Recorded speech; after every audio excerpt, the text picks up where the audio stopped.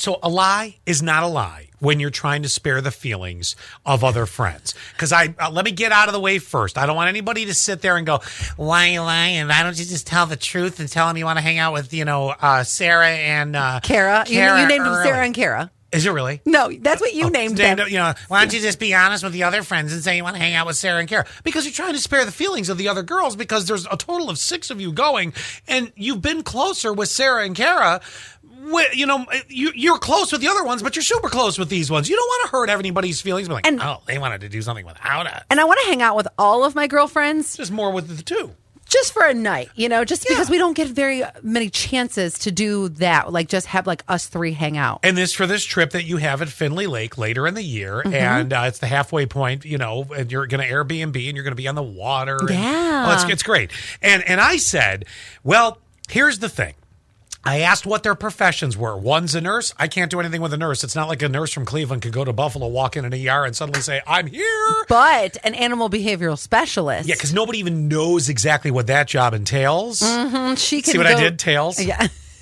Animal. Scott says, well, she can be at a conference in Buffalo. There's a seminar with Dr. Boombot Shots. Yes. And Dr. Boombot, and nobody's going to Google Dr. Boombot Shots, okay? Because it's not going to be something like, there's a comedy show going on. Let's see where that is in case they wanted to figure it out. I have it all schemed out. He's going to be talking about the behavior of Siamese cats. That's right, and how to make them less bitchy. Yeah. So basically, Sarah's got to go to that, and Kara said, you know what? I'll go up with you. There's a store I want to go check out the Louis Vuitton store at the Walden Galleria Mall. Yes. So I'll just ride up with you. She's bougie like that. Yeah, and we'll go down together. And then that way the other girls don't pick up onto the fact, they're going to party early. Right? But then 0216 came up with a different lie that I really like this one, though, too. It's simple. Say one or both of the 2 apartments or houses is getting sprayed for pests, and they need to be out a day early, so they decided to come and meet early. Here's the only problem with that.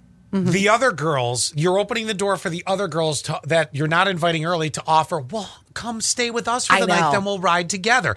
Yes, 0216, you have a simpler story. And it's a great suggestion. But look where I've taken you. I've taken you down the path where, look, all of Allie's friends roll their eyes at the animal behavioral specialist. They're like saying, wow, you're like a hamster sitter.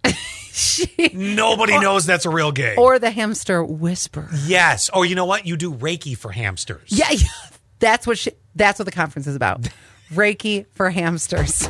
Who's going to question it? Wait till she finds out that she has to say with a straight face, Reiki for hamsters. No, the best part will come is one of the other girls. And how do you do that? Well, you just put your hands above it and The worst part of it is, here's where the lie falls apart. What? When she laughs? Because she's doing Reiki for hamsters? I can't do it with a straight face. I can't do Reiki for a human being with a straight face. Right.